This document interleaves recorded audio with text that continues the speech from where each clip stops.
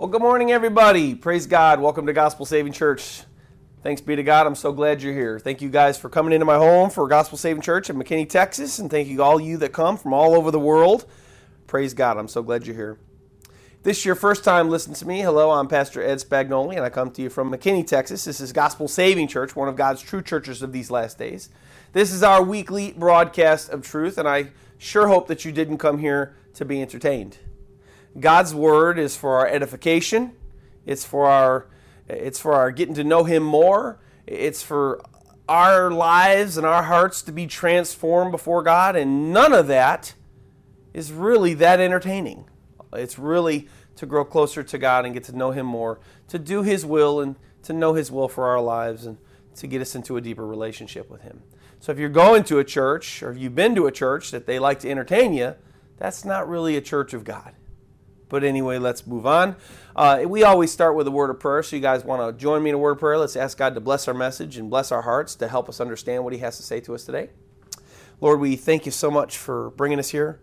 We thank you so much, Lord God, for your love and your grace and your mercy. We thank you so much, Lord God, that your heart is, Lord, that those that belong to you, Lord, that you want to draw us nearer and you want to draw us closer, Lord, unto you. You want to draw us, Lord, into the very center of your heart, into your arms, Lord, to embrace us, Lord. And for those that are not yours, Lord, your very heart for them, Lord, is to even bring them to begin that beautiful relationship, Lord God, to draw them to you, to start that drawing, that indrawing, Lord, where you draw them into your arms and draw them into your heart, Lord, and so that they would get to know you, Lord, for the first time. Thank you so much, Lord God, for your heart for mankind. Give us, Lord, that are yours all, a heart for humanity, especially the lost, Lord, as you have for them. Lord, we thank you and praise you for another awesome day, Lord. Those that are hearing this message, Lord, we got to get up another day. Lord, there's thousands upon thousands, I believe, every single minute that die, Lord, and hopefully they've made their reconciliation with you, Lord, through Christ before they died. But the Bible says that many do not. So, Lord, thank you that we are here and that we're alive and we get to listen to another message or seek your face some more. Lord, we thank you for that. And we ask, Lord God, that you help us to understand what you have to say to us today. And, Lord, then help us to understand and then help us to make application to our lives. For wisdom without action is foolishness, Lord. Wisdom not applied is foolishness. You spoke that to me years ago. So, Lord, help us to apply what we learned today to our lives. And help us, Lord God. Help us either come to you for the first time or help us come to be more intimate with you today. We thank you and we love you and we praise you. And we ask all these things in Jesus Christ's mighty name. Amen. So we're going to be in Acts chapter 19 today. We open up a brand new message today with a brand new section of Scripture, Acts chapter 19. We just finished chapter 18 last week. We're going to be in 19, verses 1 through 7. The title of our message today, very simple, The Baptism of the Holy Spirit. Title again, The Baptism of the Holy Spirit. I'm going to read Acts 19, 1 through 7, and then you can listen along or you can read along with me, whatever you'd like to do, and then we'll start our study. The Bible says, Luke writes, I should say, and it happened, while Apollos was at Corinth, that Paul, having passed through the upper regions, came to Ephesus. And finding some disciples, he said to them, Did you receive the Holy Spirit when you believed? So they said to him, We have not so much as heard whether there is a Holy Spirit. And he said to them, Into what then were you baptized? So they said, Into John's baptism. Then Paul said, John indeed baptized with a baptism of repentance, saying to the people that they should believe on him who would come after him, that is, on Jesus Christ. When they heard this, they were baptized in the name of the Lord Jesus. And when Paul had laid hands on them, the Holy Spirit came upon them, and they spoke with tongues and prophesied. Now the men were about 12 in all. Now, before I begin teaching the whole section, I must make an interesting point there in our very beginning of our section there, verses 1 and 2, the very first couple of verses there. Please understand, I don't know if anybody's ever told you this before, but the the people that put in the chapters and verses did it very poorly here, very poorly for teachers. And so, being as that they did, I don't really believe, and the scripture doesn't allude to the fact that God divinely inspired people putting in the chapters and the verses into the Bible. In the very old Jewish Bibles, there were no chapters and verses. It was just the, Isaiah's, a prophetic book, and then it just, Isaiah wrote the book, and then it was just on papyrus, and there were no chapters and verses. Hence why when Jesus was on the cross and he says, my God, why have you forsaken me? What he was doing was, he wasn't saying, oh God, you really forsook me, but that may be the way he was feeling. But what he said that for was to reference that phrase in their minds going back to that certain psalm. I don't even believe they numbered the psalms, as we have Psalm 23 and Psalm 24 and Psalm 25. They were just the Psalms of David or the Psalms of Asaph. And so I don't believe that the chapters and verses were divinely inspired. And here I'll show you a very example of, this is what whoever designed this or put this in here and it was dumb, and God's not dumb.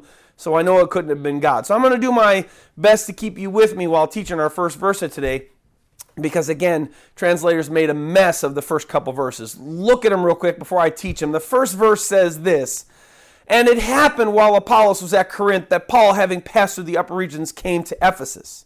It then continues on very awkwardly in the same verse. Now remember that, look at that Ephesus there was a period. Okay, that was one sentence. And then it continues very awkwardly in the rest of verse 1, and it goes on to say, and finding some disciples. Then verse 2 continues on with that thought, think of this, one part of one sentence in one verse, and one part of the same sentence in another verse. What genius decides to break a sentence in half, not even at a good time, with a verse break? And excuse me, again, that's just dumb.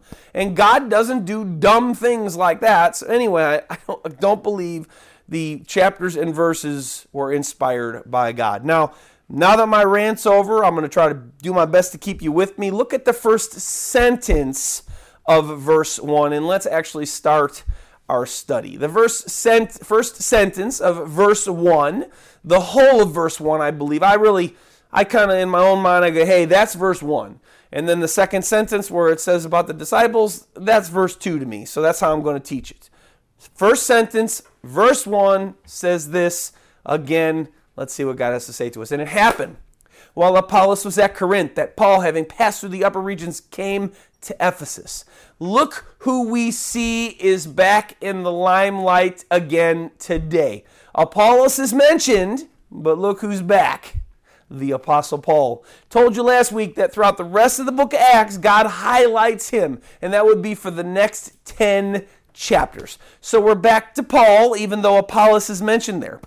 Apollos, just a little bit on him, and then we'll close out. Apollos is mentioned as he's in the city of Corinth, and FYI, this is the last time that God mentions Paul's carbon copy in the whole rest of the book of Acts.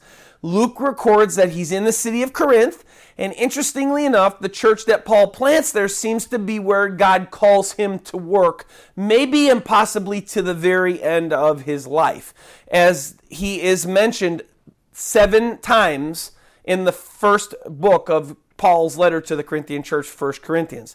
Paul says this of Apollos' service to that church. I planted, Paul speaking of himself, Apollos watered, but God gave the increase. When we read, I planted, Apollos watered, what does I planted mean? It means that Paul went through and he spread the gospel. Well, that's when the church started, right? Well, then Apollos watering means that Apollos came back, and the way it reads to me there is that God maybe led Apollos back there to teach and strengthen the believers in the church as maybe an elder or an overseer or a deacon or a pastor, because that's what watering is. Watering is taking care of the flock. Watering is giving the nourishment needed to help the plant grow. Planting is beginning the starting the plant. watering is helping the plant grow. And this is what I believe that God sent Apollos there for, as he was Paul's carbon copy, an absolute, the way we read of him last week, he was a master in the scriptures. So what better person to send to a church that's just been planted than a person that's a master in the scriptures and knows the scriptures like Paul does? Paul couldn't have been set aside to do that. God had lots of other things for him to do. So who does he call on? Apollos to go there, and he calls him to water the people that are growing in the church. Anyway, now that you guys all have the skivvy or the down low on Apollos, just as God has transitioned from Apollos back to Paul for the rest of the book of Acts, so shall we here in our sermon.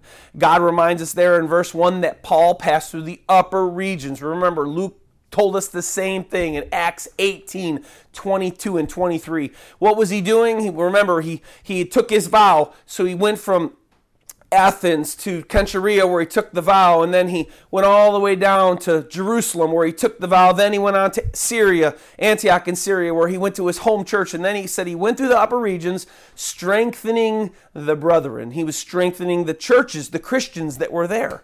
And lastly, in what I consider to be the whole of verse 1, we read there that Paul makes his way back to Ephesus. Ephesus would have been in that upper region. Sadly, we don't see him ever go back into that synagogue full of seeking Jews. Remember, God had Apollos finish that work. We read of that last week, and praise God for his love and patience. On to the real nitty-gritty of the message. Now that we have our scene set, we know where we are. Apollos is in Corinth, where he's probably going to spend the rest of his days ministering for the Lord. Paul is now back in Apollos, and then Luke now gives us a kind of an account of what happens here, setting our scene. Pick up with me at the capital "and," which there we have there. We have our first sentence over. We're still in verse 1. I consider it verse 2. And in verse 1, it says this: finding some disciples. We'll stop there, and I know that's part of verse 1 still, and I consider it verse 2. I'm going to stop there, and I'm going to spend some time making a very logical, common sense argument for the sake of helping us understand the idea that God is giving us here in this section, because it's a very complicated idea. The baptism of the Holy Spirit is not an easy one to understand.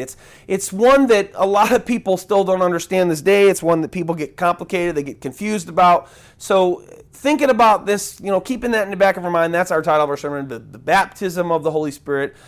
The logical verse 2, and finding some disciples. This logical argument that I'm making here is, notice that Luke writes about them, which means Paul considered them what? What's that one word? Disciples. And the scripture tells us a little later on that there were about 12 in all. Maybe there were 12, 13, or 14, but about 12. But the point is that Paul and Luke both consider them disciples. Why is this important? Well, biblically, not just anyone is given the title of a disciple. And these guys are considered disciples by Luke and Paul in regards to the Christian faith. That's huge. Making Paul's and Luke's reference of these guys as Christian disciples. Biblically, the definition of a Christian disciple was and still is defined as one who follows or obeys the teachings of Jesus Christ. That's a disciple. That's what the disciples were first called Christians in Antioch. Disciples, they were talking about God's first chosen disciples. That's what them. We don't know anybody. There's not one place in the whole Bible where anybody is called a disciple outside of a Christian disciple, other than the ones that are people that are truly following Jesus Christ and keeping his word.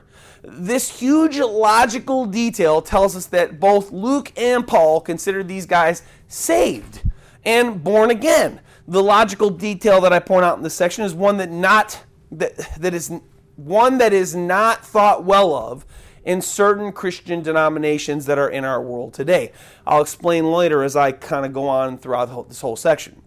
With that logical argument made, look what he says next in the literal verse number 2 that he gives there. So he said to them, and again, they met these disciples, about 12 in all, we'll learn that later.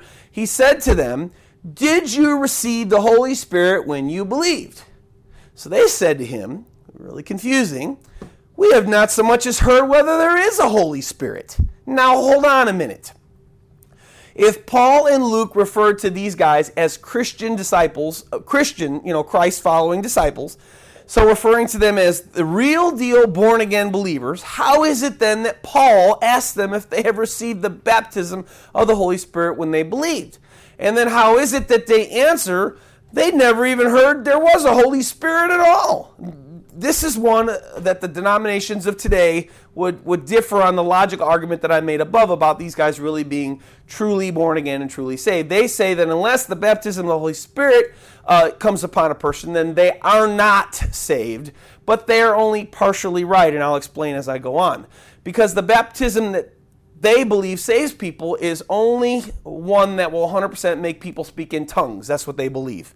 They believe that unless somebody gets baptized with the Holy Spirit and they start speaking in tongues, then they're not saved. Unless they do that, they're not saved. But that's not what the Bible says of the Holy Spirit baptism. We'll see as we go on.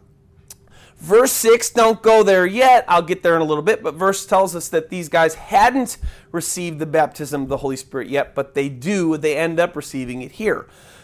But the big question again, how can it be that they hadn't heard, these disciples hadn't heard of the Holy Spirit when we consider what Jesus Christ said in John 7 and what Paul says of them there in Acts 19, what he considers them? Jesus Christ in John 7, 38 through 39. Listen to what Jesus says.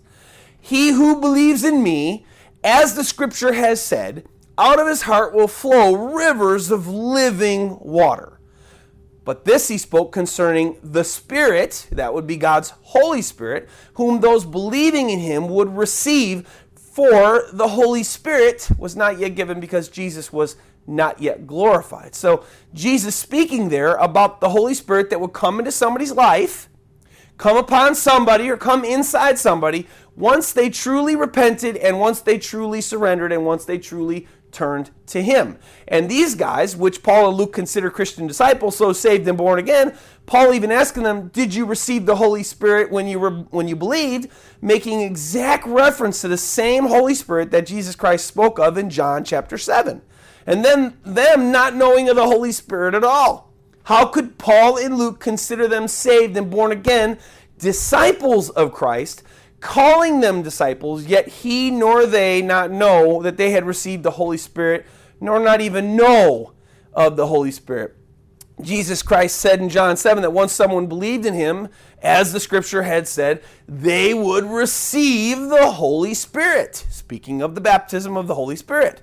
By the way, this is exactly what they and Paul claim that they do. Look at verses 3 and 4. And he said to him, into what were you baptized? And they said, into John's baptism. Same as, remember, we talked about our apostle Paul, or I should say, shouldn't call him apostle, of our disciple Apollos that we read of last week, verse 4. Then Paul said, John indeed baptized with a baptism of repentance, saying to people that they should believe on him who would come after him, that is, on Jesus Christ. Jesus said, those who believe in me, as the scripture has said, out of their hearts will flow rivers of living water, meaning the baptism of the Holy Spirit. The Holy Spirit, would come upon them, and then the Holy Spirit would come in them and then start flowing out of them. So right here, Paul agrees that John's baptism was enough to get people saved, even according to what Jesus said in John 7, and again what he says in John 14, 15 through 17. Listen to this. If you love me, keep my commandments. Now here's what God showed me. Like just even yesterday about this. I hadn't even seen this all week long. Paul considers them, and Luke considers them here, disciples. So that would make them what? What do disciples do? Disciples keep the ways of Jesus Christ. And that's what Paul and that's what Luke considered them here. So these guys are truly, they're keeping the commandments of Jesus Christ. They are followers of Jesus Christ. They're considered disciples by the apostle of apostles. He calls them disciples. He considers them disciples. Certainly Paul would know who a real disciple was, right? Paul's not going to be like, well, maybe or maybe not. If Paul calls somebody a disciple, they're a disciple indeed. I mean, look at what Jesus said. If anyone loves me, or if you love me, keep my commandments, verse 16, and I will pray the Father, and he will give you another helper, that he may abide with you forever, the Spirit of truth, whom the world cannot receive, because it neither sees him nor knows him. But you know him, for he dwells with you and will be in you. Notice that that's the baptism of the Holy Spirit. So why would Paul and Luke first address them as born-again, saved Christians by calling them disciples, people that keep the words of Jesus Christ, yet then ask them if they knew of the baptism of the Holy Spirit, and then them say, we don't even know if there is a Holy Spirit? Certainly, if the Holy Spirit had baptized them by coming inside of them, as Jesus Christ just said in John 14, that should mean that they would have known about him, right? Right? Well, there's where it gets a little complicated. As I said, kind of alluded to last week. Not necessarily, because just like Apollos from our last week's message, I believe with all my heart that these about 12 disciples knew about his coming inside of them, but of course, they didn't know how to explain it like only some can today on this topic. It's a little bit confusing. Innately, I know something's changed in me. They knew they were changed after turning to Jesus Christ, the same as I did about 19 years ago. Man, something was different. Wow, I'm different. I'm not the same person as I used to be. And so they became born again when they turned to him, John the Baptist's baptism. And so did Paul knew that they were his, because again, he calls them disciples. But explaining the concept of this Holy Spirit baptism was and is one that is a difficult one to understand, which makes the answer to my question that I'm going to keep going on with that I asked earlier quite lengthy and even may come as a shock to you who are listening to me. So why would Paul have considered them born again? You asked them about the Holy Spirit. Why didn't they know about it even though they had received him? Because they had truly repented, believed, and turned to Jesus Christ. I start my answer with the same thing I said last week. None of the early disciples, including the Apostle Paul, including these 12 guys, remember, they did not have a New Testament Bible. The Old Testament really doesn't clarify this that well, this idea. It does talk about it just a little bit, but not quite like how Christ does in the New Testament.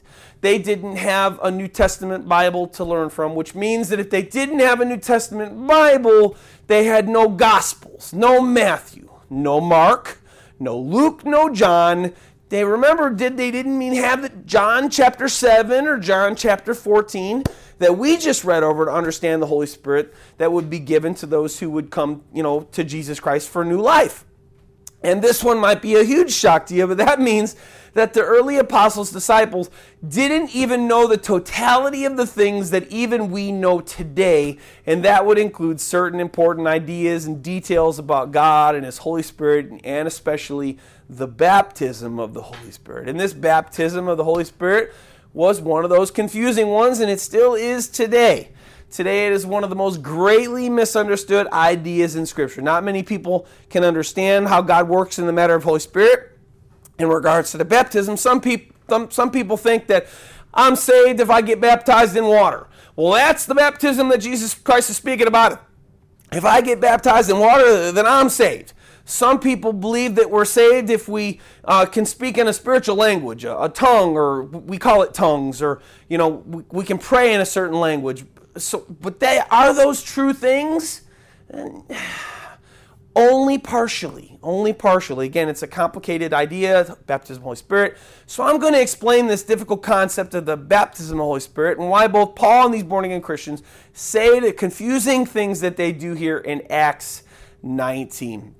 Why, again, would Paul, Luke first address them as born-again saved Christians, calling them disciples, keepers of the commandments of Jesus Christ? That wasn't just anybody. Yet ask them if they knew of the baptism of the Holy Spirit, and then them to respond, hey, I don't even know. We didn't even know there was such a thing as the Holy Spirit, even though they had definitely received him through the preaching of John the Baptist. What did both of our parties then and many today misunderstand? And what did they misunderstand last? And what do they still misunderstand today of the baptism of the Holy Spirit? They didn't understand that there are actually two baptisms of the Holy Spirit. They just didn't understand. The Bible claims that there's two, one to regenerate and save someone's soul, one that comes inside when somebody believes and they turn to Christ and then they get born again, they become a new person, and one to help the believers once they are born again to be filled with God's power, that the book of Ephesians says that we were created for good works that God predestined for us to walk in. Well, of course, we can only walk in those good works, if we're actually filled with God's Holy Spirit and anointed with the works, with the baptism of the Holy Spirit that we see these guys here get in our scripture. We'll look at that later. If you think I'm crazy, I'm not. And I can prove it from the one and only absolute authority of the whole world, the Bible. God shows us both of these baptisms in the New Testament. The first one comes in John chapter 20. If you want to go there, John chapter 20, we'll be in verses 19 through 22 there. Verse 20 of John, again, a book that no one yet had. As John, in case you didn't know, didn't write his gospel until he was near the end of his life, and he didn't even write it until he was on the island of Patmos, where they tried to banish him and exile him after they had tried to kill him, and it didn't work near the end of his life. And the Bible says this in John 20, 19 through 22. The disciples were assembled for fear of the Jews. Jesus came and stood in the midst and said to them, "Peace be with you." When he had said this, he showed them his hands and his side, and the disciples were glad when they saw the Lord. Verse 21. So Jesus said to them again, "Peace to you. As the Father has sent me, I also send you." And when he had said this, he breathed on them and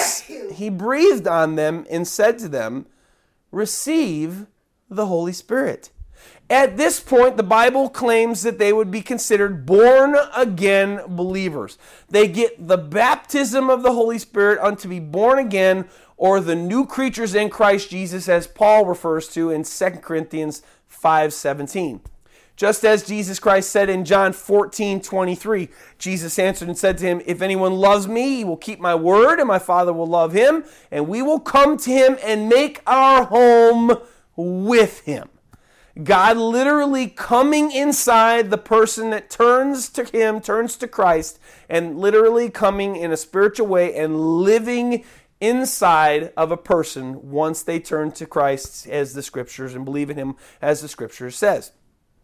And there in John 20:22, notice, Jesus Christ breathes his Holy Spirit into them, and God's Holy Spirit come inside of them, and he baptized them, and he made them new creatures. So that was the first baptism. The second baptism is seen in Acts chapter 1. Look at Acts chapter 1, verses 4 through 5. Listen to what we see here with our apostles, Jesus Christ's guys that he had walking with them for 3.5 years, plus some more. There were about 120 people there anyway, just FYI. And being assembled together with them, he commanded them to not depart from Jerusalem, but to wait for the promise of the Father, which he said, "You have heard from me. For John truly baptized with water, but you shall be baptized with the Holy Spirit not many days from now." Speaking of this second baptism of the Holy Spirit.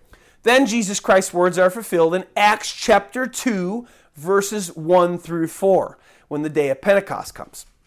Acts 2, 1 through 4. When the day of Pentecost had fully come, they were all with one accord in one place. And suddenly there came a sound from heaven as of a rushing mighty wind, and it filled the whole house where they were sitting. Then there appeared to them divided tongues as of fire. That's interesting. And one sat upon each of them, and they were all filled with the Holy Spirit and began to speak with tongues as the Spirit gave them utterance. Notice how the Holy Spirit came and sat upon them. He came and sat upon them as a fire, as a tongue of fire. That'll be important as we continue to look on at this subject, but just keep that in your mind. So, in this second baptism, by the way, is the one that the original disciples and the apostles of Jesus Christ received there in the upper room in Jerusalem on the day of Pentecost. And it is the exact same baptism that happens to these about 12 disciples in our section here in Acts chapter 19. Look at verses 5 through 7, our very last verses of today. When they heard this, speaking of these 12 disciples that I believe had been born again, they turned to Christ, they believed on him as Scripture said, God breathed in them his Holy Spirit, they became born again. When they heard this, they were baptized in the name of the Lord Jesus, and when Paul had laid his hands on them, the Holy Spirit came upon them, and they spoke with tongues and prophesied. Now the men were about 12 in all. Note that with the original disciples, the baptism of the Holy Spirit unto them, speaking in tongues or to do the works of God, came after the baptism of the Holy Spirit came to make them born again. That's huge because you can't get them out of order.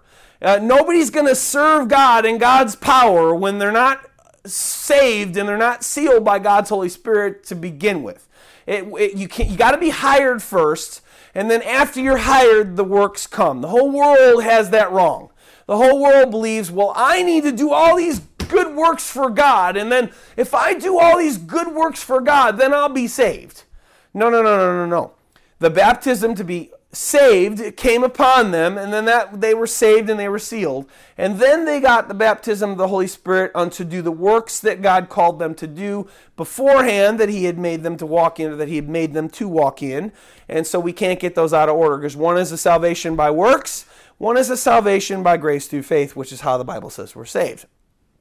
One baptism of the Holy Spirit comes upon the soul to make a person's soul a new one, as I had that experience about 18 or 19 years ago. The second Holy Spirit baptism of a person comes upon their new person. They're new in Christ. They're the new creature.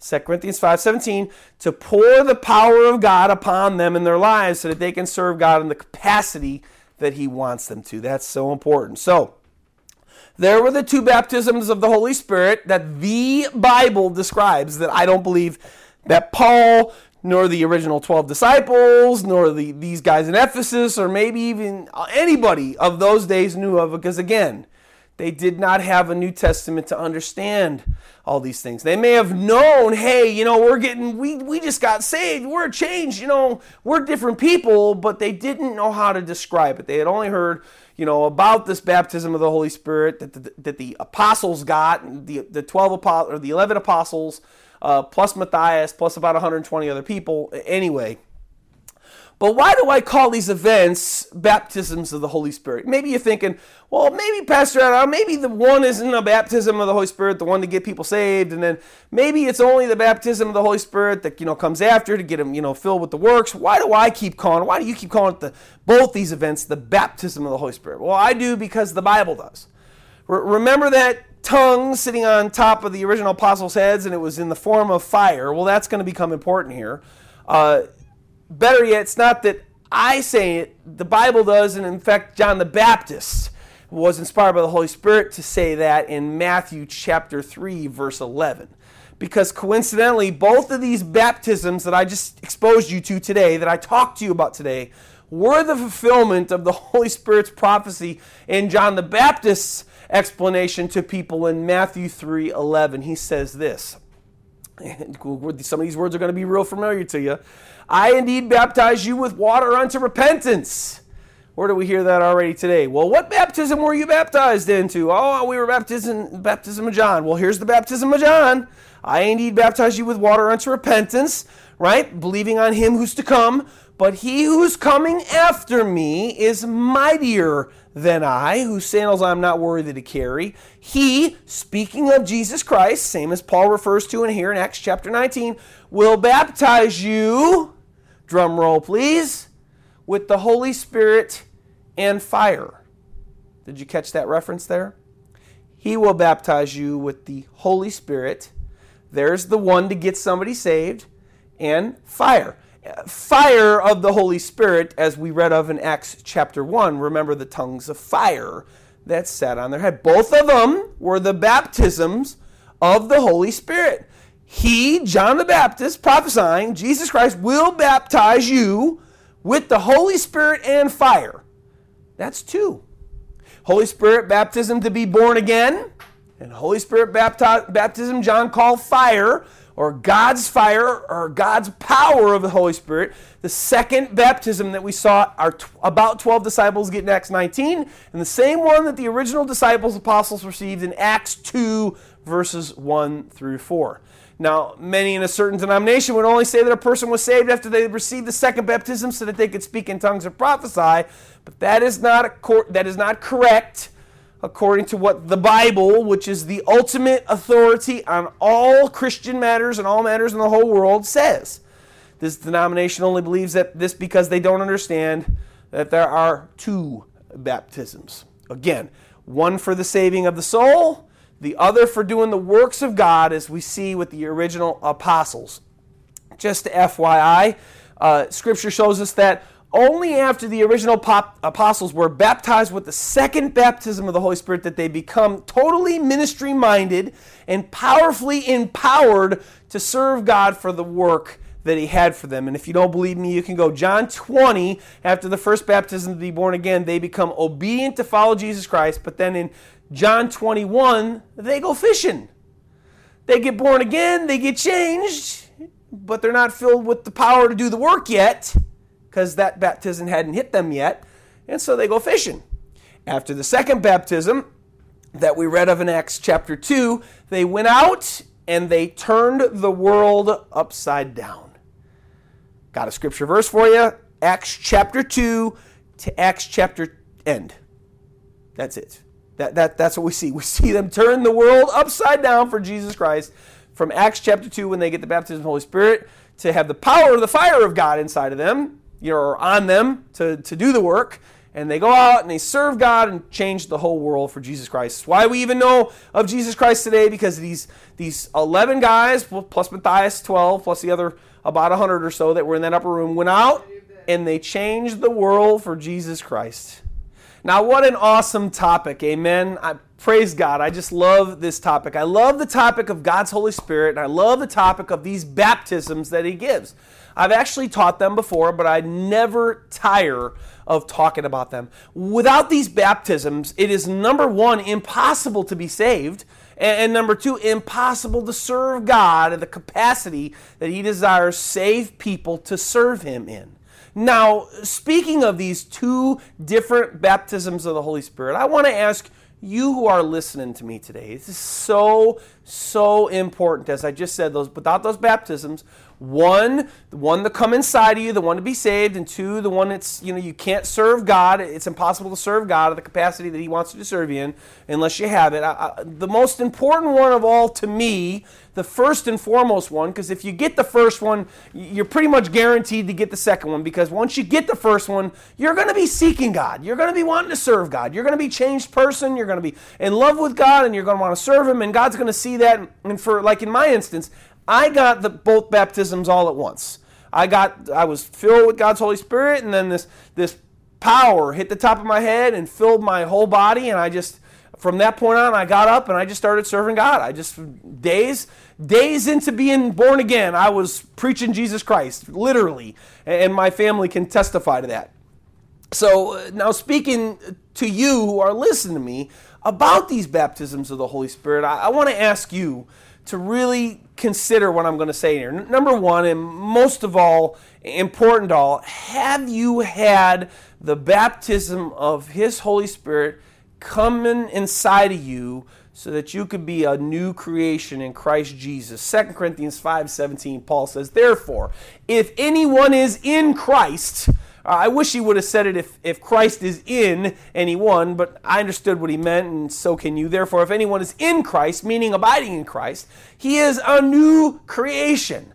All things have passed away. Behold, all things have become new." You become new, which means that biblically, if you would consider yourself truly saved, you would be a new and especially a different kind of godly focused person than before Jesus Christ, or before your event of saying, "Oh, I've turned to the Lord," or "Oh, I believed upon the Lord Jesus Christ on this day." Remember, Jesus Christ, John 14:23. Jesus answered and said to him, "If anyone loves me, he will keep my word, and my Father will love him, and we will come to him and make our home with him." So have you at least had the baptism of the Holy Spirit to be truly saved and born again, so that if you were to die right now, the Bible says that you would be guaranteed an eternity with God in peace forever. In John 3:3, Jesus said, "Most assuredly I say to you, unless one is born again, he cannot see the kingdom of God." So unless someone is born again, they're not going to go to heaven to stay. Many in our world today believe themselves saved. But sadly, as I've discussed many times before in many sermons, their truths of themselves don't really hold any real truth when you hold their beliefs and ways and ideas and lives up to the Bible's truth of what it means to be saved.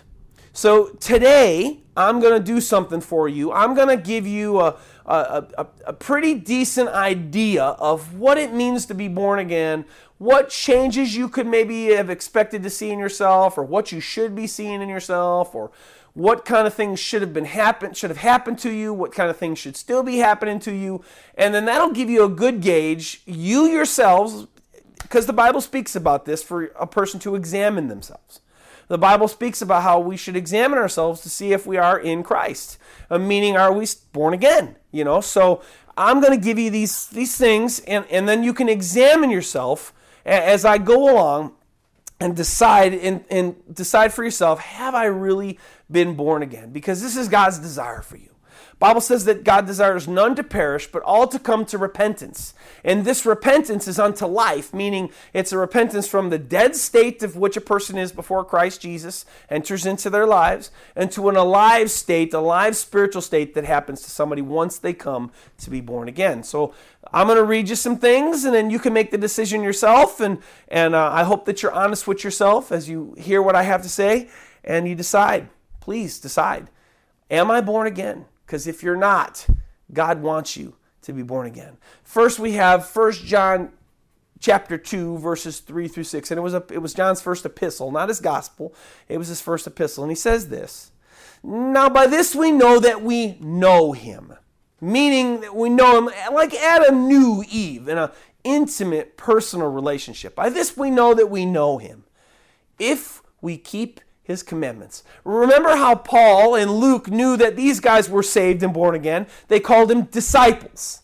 Disciples are those that kept the words of Jesus Christ. The words that Jesus Christ had taught, even though they weren't written down yet, the words of Jesus Christ, what he said for his people to do to follow him, they were all orally translated at that time. So everybody knew his words on, hey, this is how we come to be, we come to Christ, this is how we get saved, and then this is how we serve him, because his teachings were orally translated throughout their whole culture as the disciples would go out and say, hey, this is what Jesus Christ taught. Do this. Hey, turn to him, and then this is what he has for you to do. Hey, boom, boom, boom, boom, boom. Do this. Pray. Reach the lost. Do this. Do that. Keep from this. Keep from that. So this is how we know him. Number one, if we do what he says. Now we have his word. We have the Bible. We have the New Testament. We can go and we can read. Hey, what does Jesus Christ do? Do you do what Jesus Christ says? That would be the first indicator that you are either his or not his. If you live for yourself and I've read bits and pieces of the Bible, or I don't really know what the Bible says on this, that, and the other thing. Well, what did Jesus Christ say on this? Well, I don't know. Well, how can you say you know him if you are? Because if you don't even know what he said, how can you be keeping his commandments? It's impossible. If I've never studied the work to take the test, and I go to try to take the test, I'm going to fail because I've never studied the actual material on how I could pass the test. Verse 4, let's keep going. He who says, I know him, and does not keep his commandments, meaning the things that he said to do, is a liar. Now, that's not my words. Now, that's John's. John was a follower of Jesus Christ. So that one that says, I know him, but you don't do the things that Jesus Christ said, you're not only not born again, you're not only not saved, you're also, John considers you a liar. And he goes on to say, and the truth is not in him, meaning you're not born again. You're not truly saved because the truth's not in you. Verse 5, but whoever keeps his word, truly the love of God is perfected in him. By this we know that we are in him. Again, keeping his word. And then here's the big grand slam home run. Verse 6. He who abides in him ought himself also to walk just as Jesus Christ walked. Meaning, if you say you know him, if you say that you're in him, you would tell me today, I am born again, then you are what John just said there, then your life is going to match up with the way Jesus Christ lived his life. How did Jesus Christ live his life? Sacrificially, for others. He loved people that hate him. He turned his back when people hurt him. He preached the gospel to people. He preached the things of God. He represented God's kingdom. He abstained from things that God's word said don't do. Jesus Christ never uttered a swear word. Jesus Christ never got drunk. Jesus Christ never was addicted to drugs. These things are things Jesus Christ never did.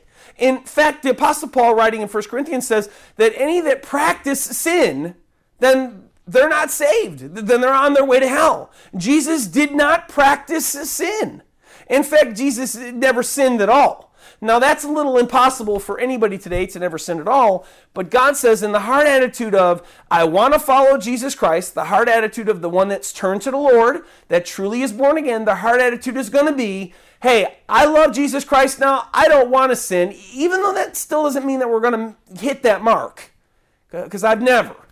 Maybe a day here and a day there. Maybe I slept all day that day, But again, my mark was I'm never going to sin. I'm not going to sin, and I'm not going to sin. God help me not to sin, and I may blow it, but that I was still trying. Is that you? Are you trying not to sin? Are you keeping yourselves away from the TV shows that are blaspheming God?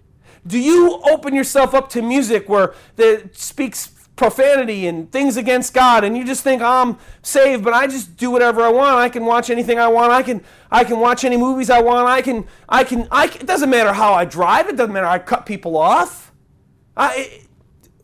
Do you live your life like Jesus Christ lived his life?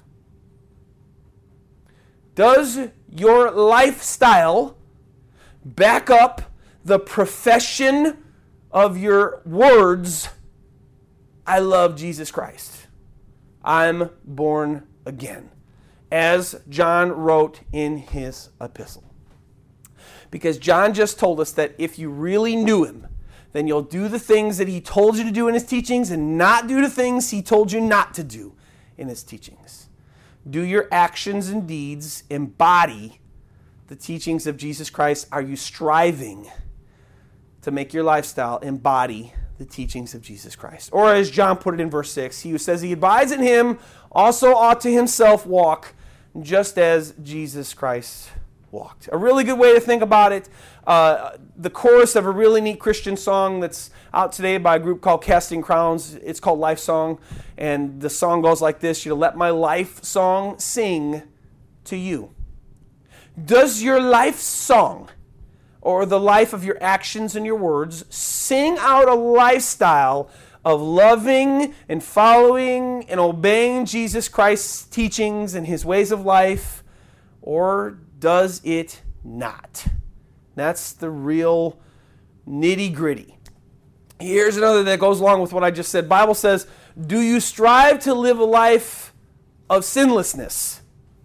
Do you strive to obey his teachings? And just overall, do you strive to live the same lifestyle as he did out of pure love and relationship with him? Remember how I said earlier, we're not keeping his ways so that we can be saved, like, I'm going to do all these good ways of Jesus and then he's going to save me. The Bible says if you're saved, these good things will flow from you.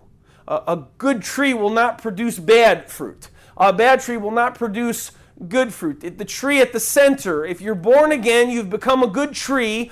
Is your good tree producing the good fruits of Jesus Christ because you've been saved?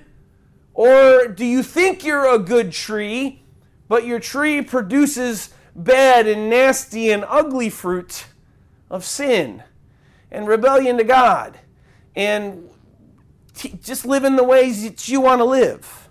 Simply put, if you're not striving to live like him and keep his words and teachings, then you're not his. And if you're not his, that means you've not had the baptism of the Holy Spirit to be born again. If you believe you know him, then your lifestyle should represent him and the one that he lived in his fleshly body. Is that you? Is that you? Again, I'm not so concerned about those out there that maybe have been saved and they're not walking in the powers of Christ and God and speaking in tongues yet, or they're not, because they've just been saved for a little while. That baptism will come. You seek the Lord Jesus Christ, that's you. I'm talking to the people now that think that they're his, but they're not really. Because they've never had a change of heart. They've said, oh, I believe on Jesus, but there's a belief of the head and there's a belief of the heart. The belief of the heart is the one that God's looking for. That's the belief of repentance, where I stop living for myself. Well, forget that. John 12, 25, 26, I'll just read you Jesus' words. He who loves his life will lose it. If you love your life and you want to be the ruler of your life and you want to be the master of your life, you'll lose your eternal life.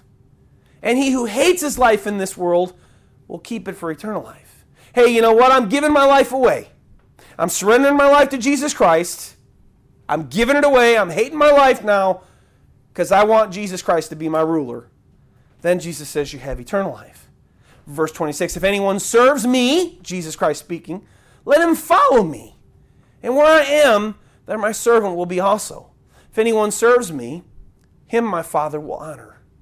And if you want to serve Jesus, and you set your heart, I'm going to serve Jesus, I want to love Jesus, I'm going to turn to Jesus Christ, I want to be born again, then his Father will honor you, as Jesus Christ just said, and that honoring you will come in the form of him filling you with his Holy Spirit so that you could be a new creature, so that you can actually love God, so that you can actually serve God in his ways, so that you actually can be a new person. Simply, what God wants is he wants you to turn to Christ. He wants you to surrender to him. He wants you to stop fighting and stop wanting to live your own life for you and stop wanting all the things of the world. And he wants you to look up.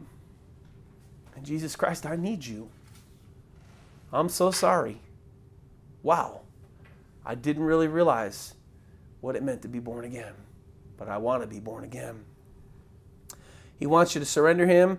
Same way a man and a woman will decide at one point, many men and women decide at many points to be married. They give up on their lives of singleness. They give up on their lives of selfishness. They give up on their lives of me. And they turn to one another. And in a sense, they get maritally saved. I mean, if you want to say it like that, it's a neat way to say it. They get in bound together. God wants to be bound with you as a man and a woman that get married, where you decide, hey, the world behind me, the cross before me, I need Jesus Christ. God loves you so much, and he really desires with all his heart for you to be baptized by the first baptism of his Holy Spirit and be saved. Jesus Christ, to make that happen, came to this earth. He lived a perfect, sinless lifestyle. He died on a cross for your sins, to make atonement for your sins, so that you, if you come to him, if you turn to him, can be presented to God in a holy and perfect way, because he paid your sin penalty. That's what Jesus Christ did for you. Now he just wants you to turn to him today. Truly repent and decide to love him back. What will your response be? Let's pray. Thank you so much, Lord God, for your love. Thank you so much, Lord God, that your word makes things so clear. God, we have the ways of the world, the ways of people nowadays. Lord, the ways of people and the way that they make up these teachings about you, Lord, that those are the ways of man. Oh, we'll just do this and just do that and just work this really hard, or just get baptized in water, or just do this or just do that, and then, maybe, just maybe God will save you. But Lord, we have your ways, the ways that your word prescribes. Lord, it's your eternal life. If it's your eternal life, you make the rules, not me and not people. People that make their own rules on how they get to their own eternal life will end up in destruction. But Lord, if we follow your words to eternal life, then we shall be saved. So Lord, I just pray, God, please, for those listening to this message today, that they would just fall on their knees and cry out to you and beg you and plead with you. It doesn't take long, Lord, for you to make them born again. God, because you long to make them born again. You long to have them in perfect fellowship and perfect relationship with you. You long for that. God, if they just will set their hearts to seek you, and set their hearts to cry out to you, Lord. Set their hearts to get in your word and read your word and to cry out to you in prayer, even hours a day, Lord God. But I pray that they would set their hearts to seek you and desire you in their lives, Lord God, the same way, even stronger than they desire the things of the world in their lives. Please, dear God, help them to see your love right now and help them to turn to you and truly be saved and truly get born again by the first baptism of the Holy Spirit that you long to give all mankind. Thank you, Lord God, and praise you, Lord God. And we ask all these things in Jesus Christ's mighty name. Amen.